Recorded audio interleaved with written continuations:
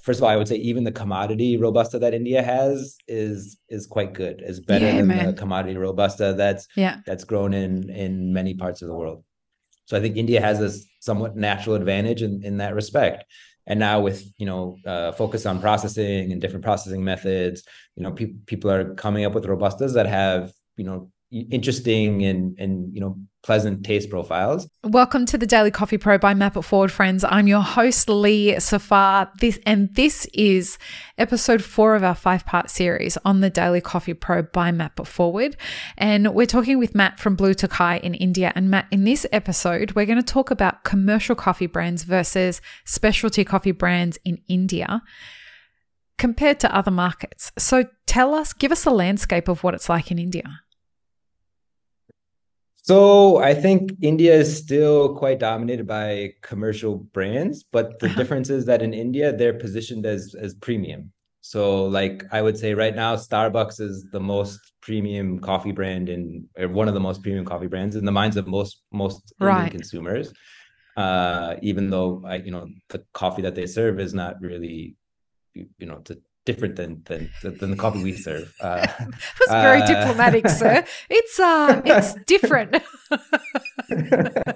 And I think it's mostly because of the brand. Like Indian people still ascribe a lot to international brands. So even like Costa or Coffee Bean and Tea Leaf, Ouch. Tim Hortons has now come. Oh, you hurt my heart.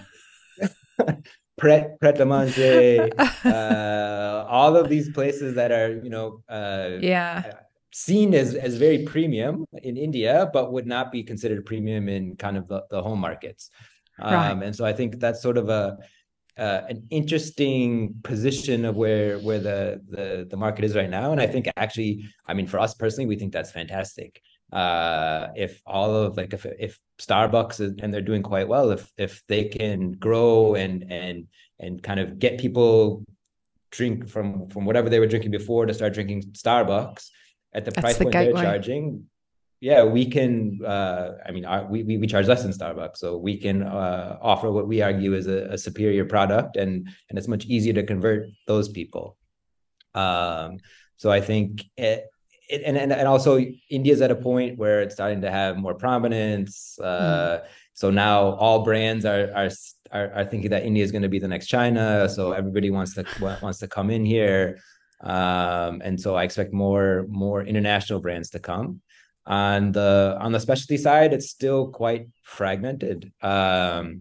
There's us. There's another brand called Third Wave, but most of the other brands are kind of only limited to one city. They cater to sort of one geographic area. And there's a lot of kind of standalone specialty shops. And what's been really encouraging to see is that over the last, five years, now you can go to basically any city, anywhere, not just the big cities, but there'll be at least a few cafes that are serving good quality coffee. So it's been really, really amazing and really encouraging to see kind of that transition happen compared to when we started to where we're at now, and just to see the sort of increase in availability and appreciation for that. Is it similar? Like here in Australia, there's no Wi-Fi in any of the cafes. There's no outlets either. So we encourage conversation, we encourage community, we encourage people to meet each other and like come to cafes and do the cafe thing. This is a very, very well established coffee drinking culture in Australia. When I lived in America, it's like walking into a library when you go into a cafe. Everybody's on their laptop, everybody's working, that's their office. And this was way pre-COVID. Yeah. What's it like in India? It's a mix of both. We do have lots of people using cafes as their office. But at the same time, India is, I would say, more of a communal society than most places. So their coffee shops are still very social places. And you'll have, like we've done surveys, and other surveys have been done where like the number one reason why people go to coffee shops is to meet friends. Oh, So awesome. it's still I'd say a healthy mix. The people who end up working from the cafes are there almost every day, so that's sort of though they occupy a seat for an extended amount of time, they're very loyal and regular customers. And so we have outlets in all the cafes, and we provide Wi-Fi. We definitely don't discourage people from working out of there. Robusta is vastly grown across India. And I'm not a hater of Robusta at all. I have been thoroughly impressed by the Robusta that I've drunk over the past 12 months in a lot of different places. But when we're looking at the difference between specialty and commercial markets, I had Starbucks coffee at WCC. Let's just pass on giving any comments about what it tastes like, but it's more expensive, you're saying, than the Blue Tokai coffee. And I had probably 3 cups from Blue Tokai in one go, and the coffee was exceptional. Are you guys selecting the coffee based on variety of? Are you selecting it on, like, is it just Arabica that you guys are serving? Is it how are you going about that compared to what the commercial market's doing? So it's predominantly Arabica. We have over the last couple of years tried to launch single estate Robustas. And I think, there's a lot of work that's going into that. The coffee, first of all, I would say even the commodity Robusta that India has is quite good. It's better than the commodity Robusta that's grown in many parts of the world. So I think India has a somewhat natural advantage in that respect. And now with, focus on processing and different processing methods, people are coming up with Robustas that have, interesting and pleasant taste profiles. Friends, World of Coffee Dubai is back in 2024, and I am proud to announce that the Daily Coffee Pro by Mapper Forward will be the official podcast partner for World of Coffee Dubai for the 2nd year in a row. The Roasters Village will be a one-of-a-kind destination for all things coffee.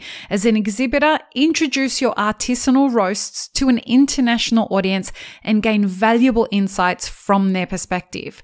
Visitors, immerse yourself in the celebratory coffee culture experience by sampling exclusive cups poured with passion from cafes worldwide, and absorb insights that will elevate your own appreciation of all things coffee. Whether you brew coffee or just love savoring a fine cup, this event gathers the global coffee community under one roof in an amazing city. Join us at World of Coffee Dubai in 2024 at Dubai World Trade Center from the 21st until the 23rd of January. Tickets are available at dubai.worldofcoffee.org, or you can contact us on social media for any questions that you might have at mapforward.coffee. Get your tickets now, folks. Come see the podcast being recorded live, and we hope to see you in January in Dubai for World of Coffee.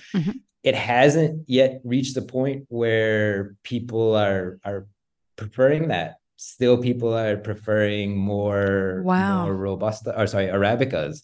And I think actually there's sort of an interesting kind of split that's happened in specialty in India, is that, all these new fancy processing methods have come fairly recently to India. So in the past, all natural processed coffee was called cherry. And that meant that they would just take whatever was left over from the pickings, put it out on the yard, let it dry. And that was sold at a very cheap price because it was, lower quality coffee that was being naturally processed. Wow.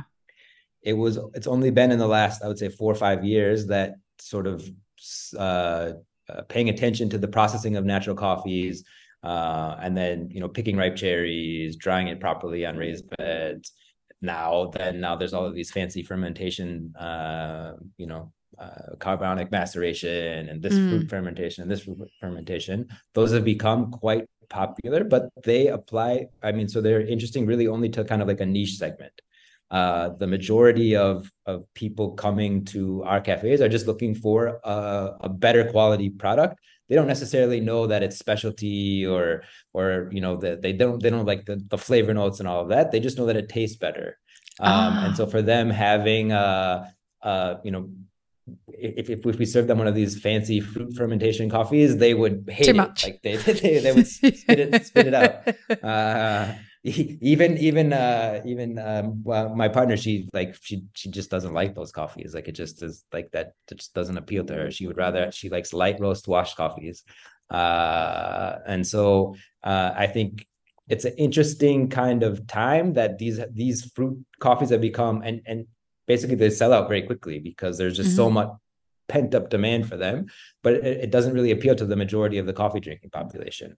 So we try and have a fine line between our offering, that we have enough products that cater to the sort of the niche specialty crowd, while also having enough products that also appeal to a wider population. Because for us, the goal is to get more people drinking better quality coffee, no matter how they like to drink it. So if you like these fruit coffees, we have you covered. If you want a nice, balanced washed coffee, we also have you covered there. And when it comes to sugary drinks, excuse me, when it comes to the sugary drinks, because in places like the UAE and in Saudi, sugary drinks are like the hallmark, and signature drinks are the hallmark. What is it like in India? Yeah, that's also the case. I know from other brands, something like 60% of their beverages are these, cold syrup whipped cream drinks. Yeah. And for a long time, we kind of resisted that. We didn't have like a Frappuccino, for example. It was only in the last year that we introduced our take on it. And we tried to do it a little bit differently by putting 3 different types of coffee in there. And we called it the Trio Chino. And that very quickly became the second bestseller on the menu. So there's definitely demand for sugary drinks. Another interesting thing is that alt milk is huge in other parts of the world. Here it's still very small. It's, I think, less than 1% of our beverages are using alt milk, and we don't even upcharge. Just for a long time we haven't upcharged.